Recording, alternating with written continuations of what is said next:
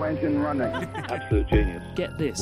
Welcome. This is the show where we bring you Science. What that essentially means is discoveries, advances, Questions. Research. technology. Unbelievable. Without further ado, this is The Naked Scientists. Hello, welcome to this week's Naked Scientists, the programme that brings you the latest breakthroughs in science, technology and medicine, with me, Chris Smith. In the show this week, the drug anastrozole can help prevent thousands of cases of breast cancer among older women, but at what cost? Also, climate change expert Mark Maslin on what we need to know about the forthcoming COP28 summit that kicks off soon in Dubai, and how the UK's hedgehogs have been going through something of a rough patch.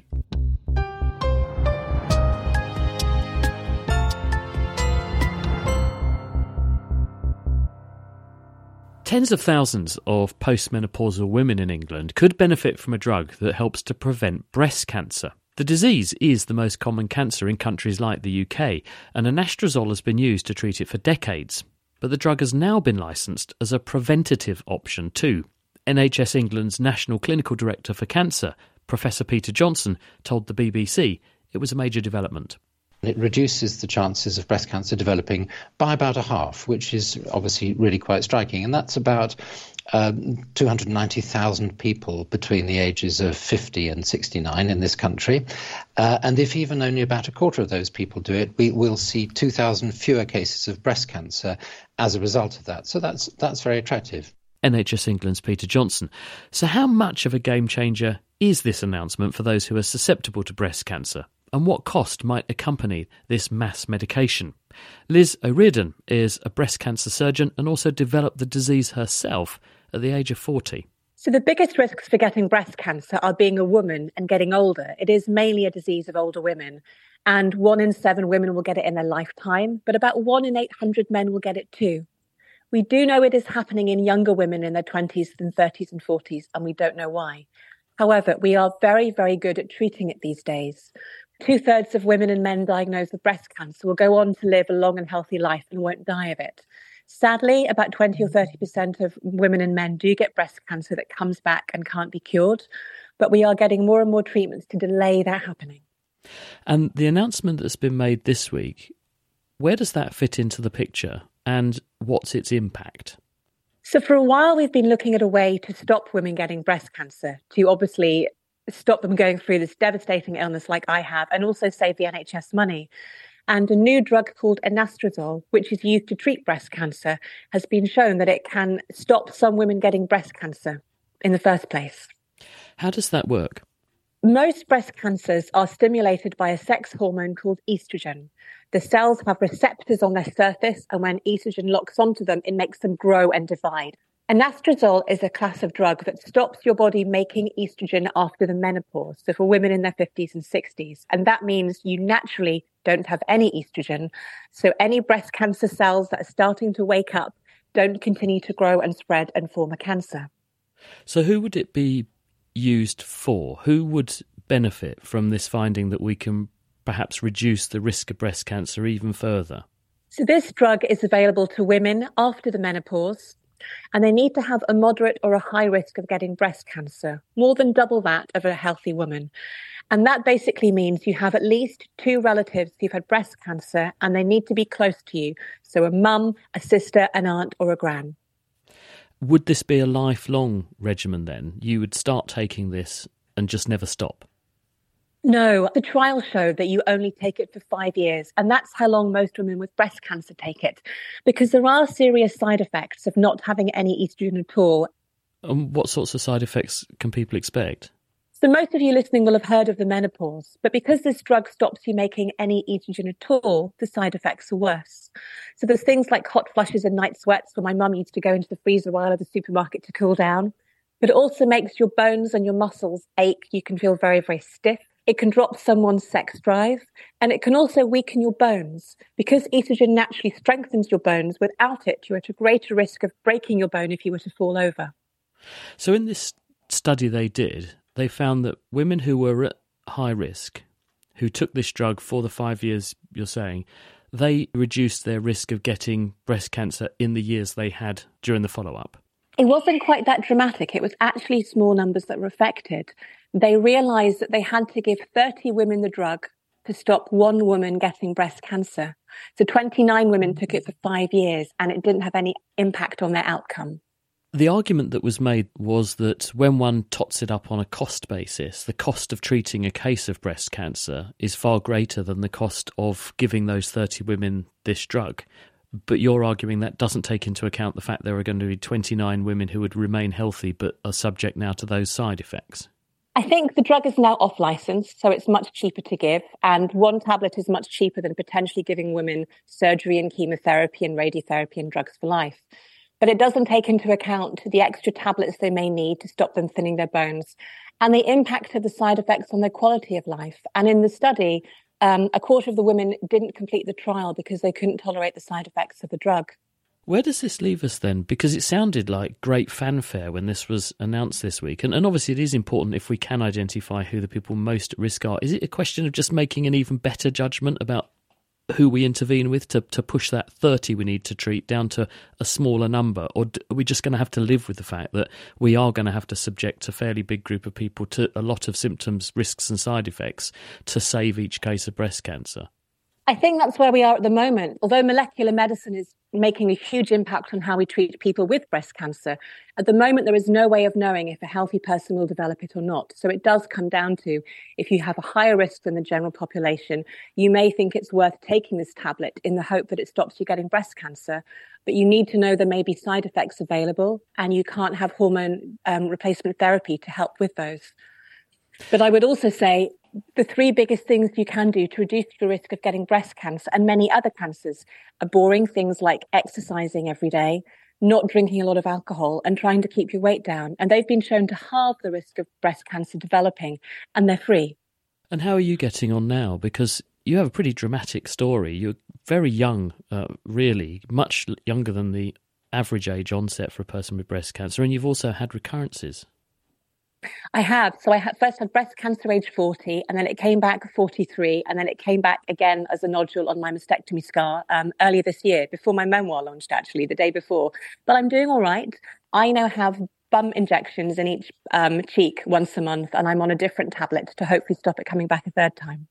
And coping with the side effects of this ongoing suppression therapy, is that yeah. okay? It's not fun. It's like a very, very mild dose of chemo that I have every day. I feel very tired. My tongue is very sore and everything tastes different. But you don't mind putting up with the side effects because you hope it's going to stop you getting breast cancer again. And that's very different to a healthy woman taking something that will make her feel miserable, that might not work. Liz O'Riordan. And if you'd like to know a bit more about Liz and her story, you can pick up a copy of her new book, which is just out. It's called Under the Knife, and it's a very compelling read. Soon, the 28th Annual United Nations Climate Meeting will kick off in Dubai in the United Arab Emirates. It follows a year of extreme weather events in which many climate records have been broken. So what should we expect from COP28? Well, Mark Maslin is a Professor of Earth System Science at University College London, and he's also the author of How to Save Our Planet, The Facts. The COP meetings are where a huge number of people get together every year, and it's sort of like the end of the negotiation process. So the climate change negotiations are going on all year round, and this is just the jamboree at the end to try and actually get agreement and push the agenda forward. And people don't realize that COP is actually really complicated. So you have this small inner circle, which is the negotiators from about 196 countries, and they're the ones trying to work on the wording and the actual agreements that are going to come out.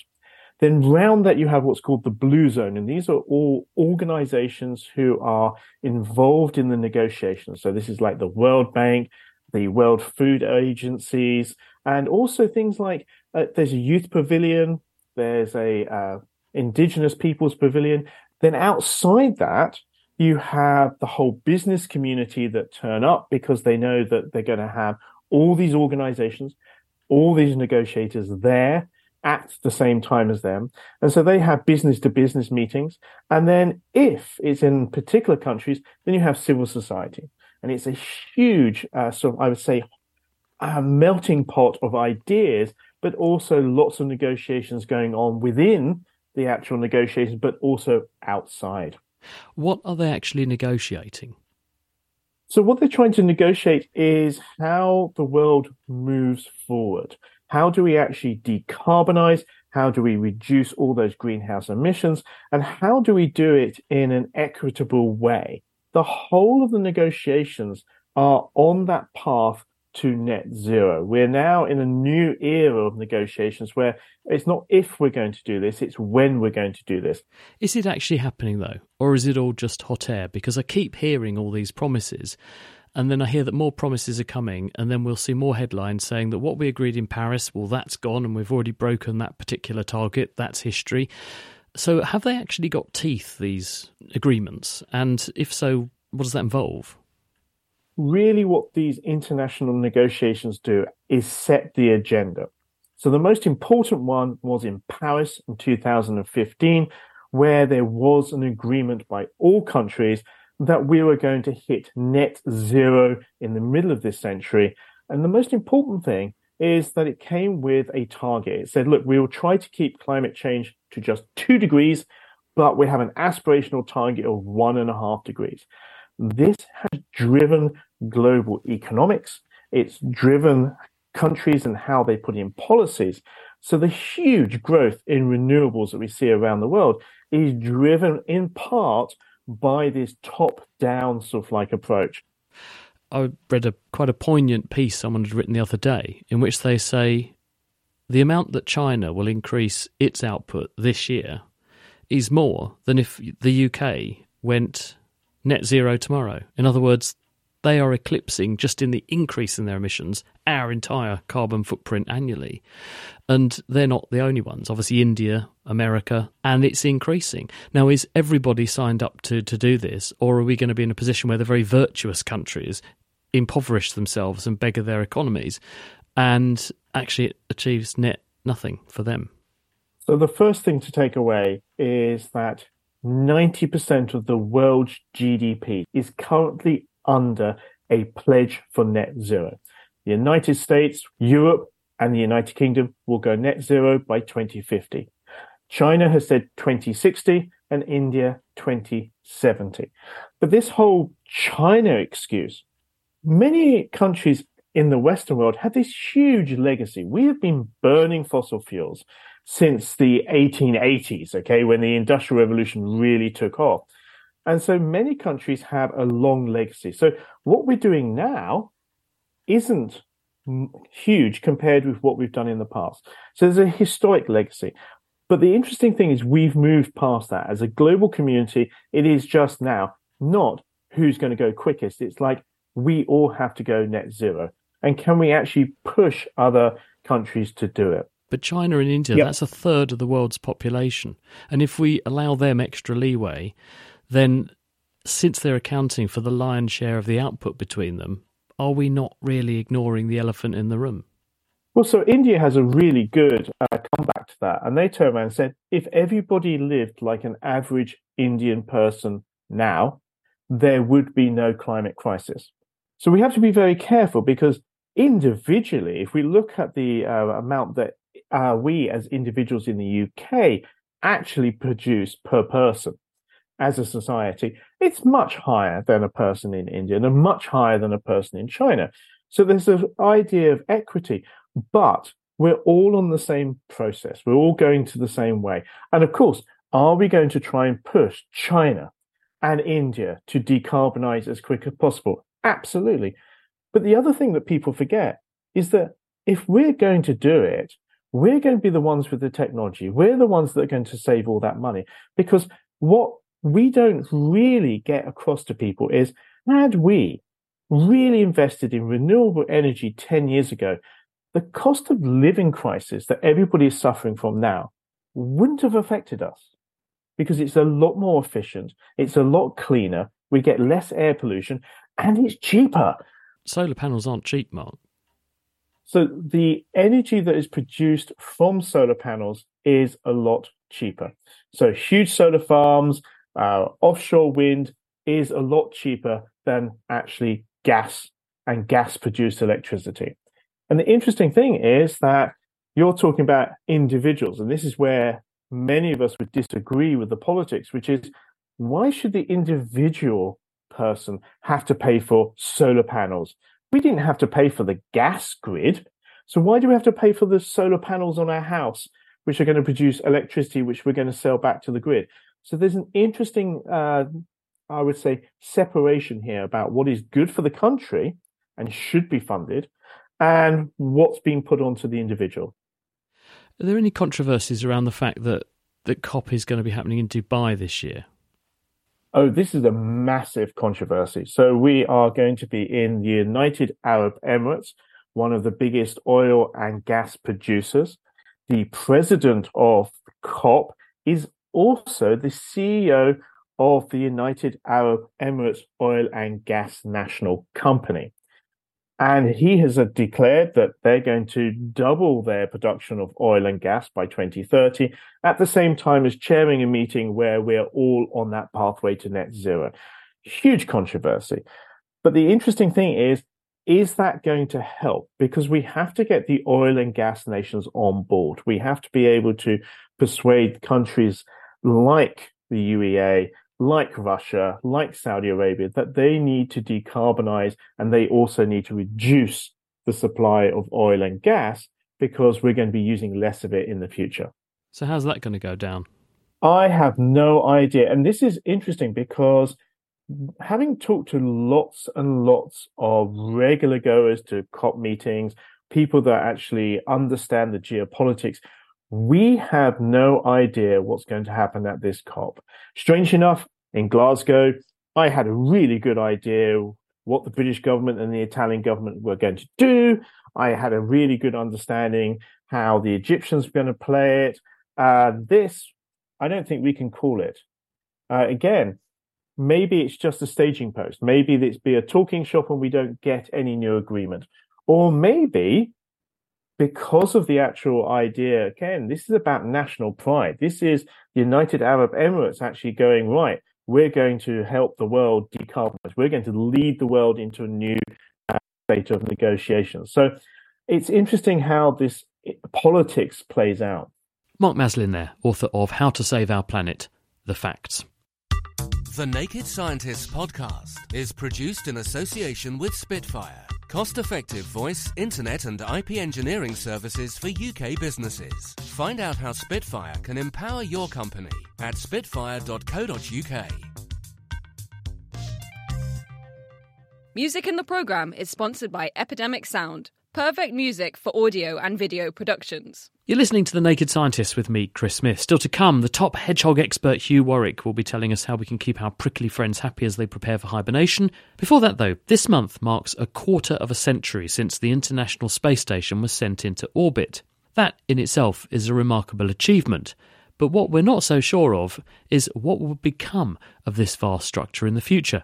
Space agency NASA hasn't ruled out keeping it in operation beyond 2030, but that date looks more likely to be the time when the ISS will be decommissioned and then sent hurtling to a watery end in the Pacific Ocean. James Titko went along to the Royal Observatory in Greenwich to meet their senior astronomer, Ed Bloomer. 25 years is a long time. What it has become is our permanently occupied space lab. It's able to run a huge number of different projects, different experiments, and it's also a sign of international collaboration and co-development. Almost unique international collaboration in the domain of science. Yeah, I think that's correct. As I say, permanent occupation for about 25 years from different space agencies, members of different countries, many of whom who have not been getting on, let's say politically, during that time, because the international collaboration is absolutely necessary to run the place. So it has to happen regardless of what else is going on. I think there's something interesting in that. We better expand a bit on what a space station actually is. You mentioned it being our permanent home up there, but it's got more of a function than that, hasn't it? Yeah, that's right. I mean, the conditions are completely inhospitable to human life normally, so you have to construct something specifically to survive there, to remain there. It's not the first space station.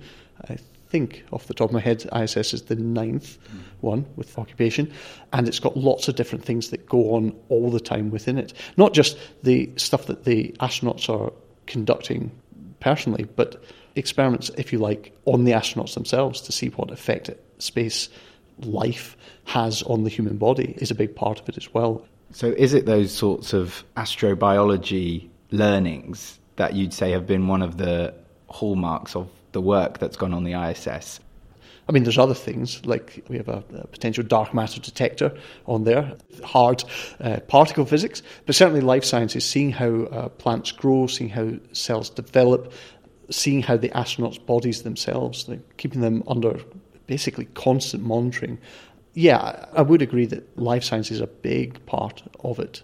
Because there's some discussion to be had, I think, that whether it's been a good use of resources or not, it comes down to this idea of whether humans in space is really a happy marriage in the first place, and whether we're forcing a square peg into a bit of a round hole here. And with the hundreds of billions of dollars worth of investment that's gone into the ISS, how do you view those quiet voices of dissent, which are starting to grow a bit louder as the space station comes towards the end of its life and people are looking at it retrospectively? It's a big question. I think, well, I mean, you're right. It's an inhospitable environment, and humans are not naturally built for it. We're not naturally built for lots of things that we end up conquering. So I think there's definitely a spirit of investigation and figuring out what it takes. And some of that will end up with some hard answers about what we can do, what we can't do, how much we would have to change ourselves to live on Mars or live on the Moon. So there's big questions to be asked there. I think when we talk about costs, the money, generally speaking, is used here on Earth. You use up fuel. Rocket fuel is pretty expensive, but the majority of the cost is about the development of industry here on Earth, and that has all sorts of spin-off applications and tangential relationships. This gets discussed when we talk about things like the Apollo moon program. As a function of the time, it's very, very expensive. But the amount of stuff that came from it, the development of technology that came from it, means that we live in the space age anyway. Personal computers, the glass on your mobile phone. It's not like we're chucking a crate of dollar bills and throwing them out the airlock. It doesn't really work like that. As we're looking back at the 25 years it's been up there, we're also looking forward to the ISS being decommissioned in 2031. What's that as a result of? So unfortunately nothing lasts forever, and complicated machinery, though you can repair it, eventually gets to a stage where it's perilous to keep it going for longer. You know, safety is the big concern. And just in general, you wouldn't be surprised if your car of 25 years had an occasional breakdown, or if you're still trying to use a laptop 25 years later. Now, they don't exactly compare, but at some point you've got to have a plan for decommissioning the stuff. They can't just go on forever. But presumably this is not the end of space stations as we know them. There will be ones that supersede it. What are the plans to replace the ISS? Do we need to? Well, that's a complicated question, and I think different space agencies around the world have different answers to that. Roscosmos have a plan for a third-generation Russian space station. The Chinese Space Agency have all sorts of plans for permanent occupation. So the interesting question, I think, maybe is do we get something similar again? Or do different space agencies only go their own way? Or do we have different partnerships? Certainly, I think there's still ambition for occupation in space. But whether there is consensus and the funding, I suppose, and all the rest of it that you would need for, let's say, ISS version 2, that's not clear at this stage. Ed Bloomer in conversation with James Titko. And if you enjoyed that, our new series of Titans of Science is soon going to be blasting off with former ISS commander Chris Hadfield at the helm. So stay tuned, that's coming soon. Now, November can be a particularly prickly time for hedgehogs in the UK as they dodge fireworks party bonfires and prepare for hibernation. But this year, their plans to sleep through the winter are being disturbed by both unseasonably warm weather and heavy flooding in some parts of the country. It's meant that rescue centres have been inundated with referrals. So what should we know about hedgehogs? And how can we help them? I've been speaking to Hugh Warwick, who's an author, ecologist and spokesman for the British Hedgehog Preservation Society. the UK's only spiny, prickly mammal, have made this fantastic compromise. They've lost the great insulating fur of other similar-sized animals, like some rabbits and things, and they've got this defensive coat, which is great for many things, but it doesn't provide that warm coat which helps survive the colder weathers.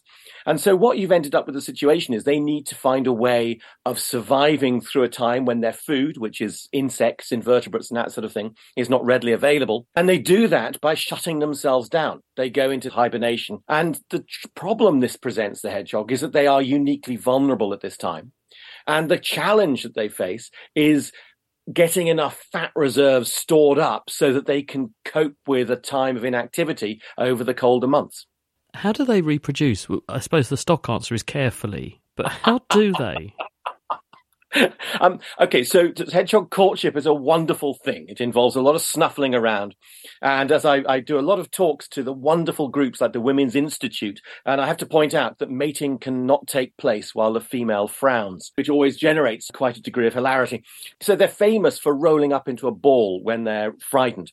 But the first thing a hedgehog does is it frowns, and that frown, the frown muscle extends from above the nose down to the tail, and it brings the spines up in a sort of prickly, jaggly mess. So an upset female, mating cannot take place. Once the male has circled and circled and circled a receptive female, she will relax, and that will allow mating to take place. And when do they do that? When's reproduction, and when is this hibernation period for them? So where are we now? We're recording this on the 6th of November. Around this time of year, the hedgehogs are looking for somewhere to hibernate between November and sort of March. March, they begin to emerge from hibernation, and by April, they tend to be out and about, snuffling and courting. And then so mating will take place from that moment onwards. Do they come out at all during that hibernation, or is it literally one long sleep? So researchers found our hedgehogs will arouse from hibernation throughout this winter period. And in fact, sometimes they'll change their nests during that time as well. So it's not a completely continual sleep pattern. The hedgehogs further north, which you can find up in Norway, will tend to go into hibernation, and it tends to be a bit more of it's pretty damn cold out there, we'll stay in this until spring comes. Whereas here, where we've got longer, wetter winters, which can be at times quite mild, they can be stimulated out of hibernation. And is that the problem we've got at the moment, the fact we've got a lot of groundwater and this is flushing them out of their homes in some cases? Groundwater is a problem when there's lying water and there's flooding, because a hedgehog in hibernation will drown if it's covered in water. It's been very mild, so hedgehogs will probably only be beginning to think about going into hibernation. I think one of the issues is that the mildness is keeping hedgehogs maybe awake longer than they would anticipate. And so you end up with quite small individuals being found at this time of year. We know that a hedgehog weighing less than 450 grams won't survive hibernation. And so people are finding these ones out and about. And when you get sudden storms, we had lots of rain of late, that will displace hedgehogs from day nests. It will get them up and about. And then they'll be seen tottering around the garden, looking like they may be a bit drunk. And that just means they've got hypothermia and they are on their way to death unless somebody intervenes. And what can the average person do in their own grounds, around their own home, if they know there are hedgehogs active there to help them out? What it boils down to is don't be so tidy in your garden. If you really want to help hedgehogs, make sure there's vegetation, make sure there are piles of leaves, make sure there's a log pile, make sure there's a bramble patch, make sure there's a compost heap. All of these sorts of things provide structures in which hedgehogs can make a really good nest, and they provide a larder of food. On a bigger picture, if you really want to help hedgehogs, I would suggest looking at changing the way we grow food, changing our transport infrastructure, altering the national planning policy framework, and possibly looking to dismantle industrial capitalism. But those can all be a little out of the reach of most people and their gardens. So maybe start with getting your garden a little bit more untidy before moving on to societal change. Are there any mega no-nos? Because I do hear people say it's terrible to do what some people do and put things like milk and that kind of stuff down. This is not good. Hedgehogs have a reputation for enjoying drinking milk, and this comes from years and years and years of people doing that, and hedgehogs will drink milk. The trouble is hedgehogs are lactose intolerant, and that they don't know that they're lactose intolerant. And so it can give them an upset tummy. Hedgehogs are carnivores. Their favourite food throughout the year, worms, beetles, larvae of caterpillars and insects, all sorts of things. And if you want to help them with food, kitten kibble is actually one of the easiest things to give them. And in dry spells, lots and lots of water as well. Author and ecologist Hugh Warwick. Well, now it's time for Question of the Week, and James Titko is putting this inquiry from Homeschool Mama under the microscope. How do you calculate the magnification amount of a small clear marble? My son has small clear marbles, 5/8 of an inch diameter, and he's just figured out that when he holds it right up against something, it majorly magnifies whatever it's up against, be it pixels on the TV screen or the woven fabric of a trampoline or carpet fibres. What a fun question, and to answer it, we're going to need to consult the science of optics. To help me, I'm joined this week by Richard Bowman from the University of Glasgow. Thanks, James. A clear marble will act as a lens. Because the glass slows down the light that travels through it, it will bend light whenever it passes through the surface at an angle.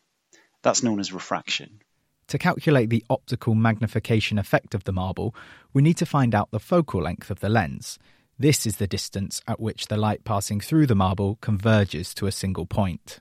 For that, we need to consider the radius of curvature of the marble and its refractive index, which measures how much light gets slowed down by the glass.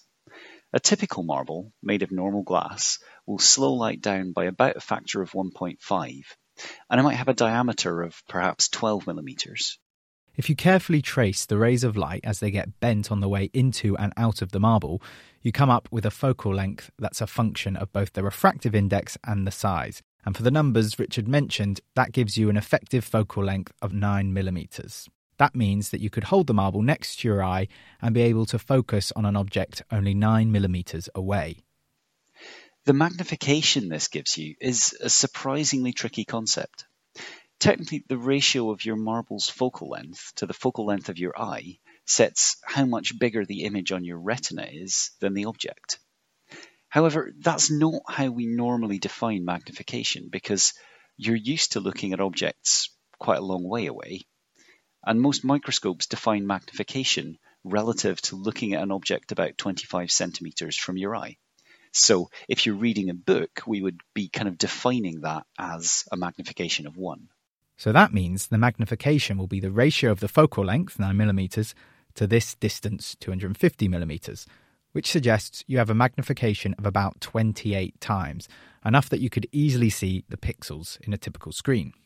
If you use a smaller marble, it scales linearly, so a 6mm marble would give you twice the magnification.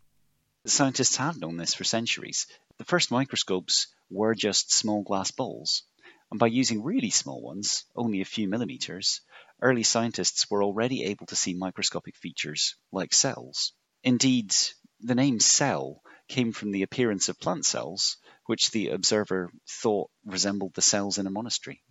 What a wonderful piece of trivia to end on. Many thanks to the second to none Richard Bowman from the University of Glasgow. Tune in next time when we'll be answering this question from listener Christopher. What law of physics dictates that nothing can travel faster than the speed of light? James Titko, and if you have any thoughts you'd like to share, remember you can join in the conversation about Question of the Week on the Naked Scientist Forum. That's at nakedscientist.com/forum. And if you've got a question you want us to take on, or an answer to one of our questions, why not send it in? We welcome that. It's chris@thenakedscientist.com.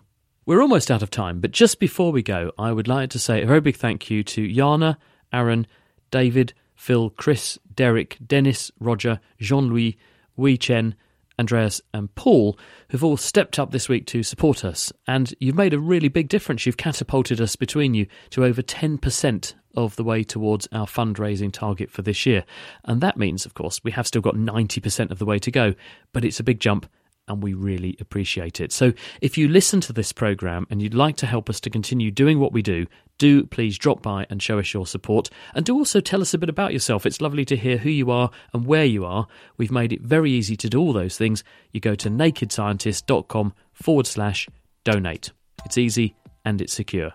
That's all we have time for this week. Do join us on Tuesday, though, when selective breeding goes under our microscope. How we're dooming some breeds of dogs, but we're saving certain endangered species at the same time. The Naked Scientist comes to you from the University of Cambridge's Institute of Continuing Education. It's supported by Rolls-Royce. I'm Chris Smith. Thank you for listening, and until next time, goodbye.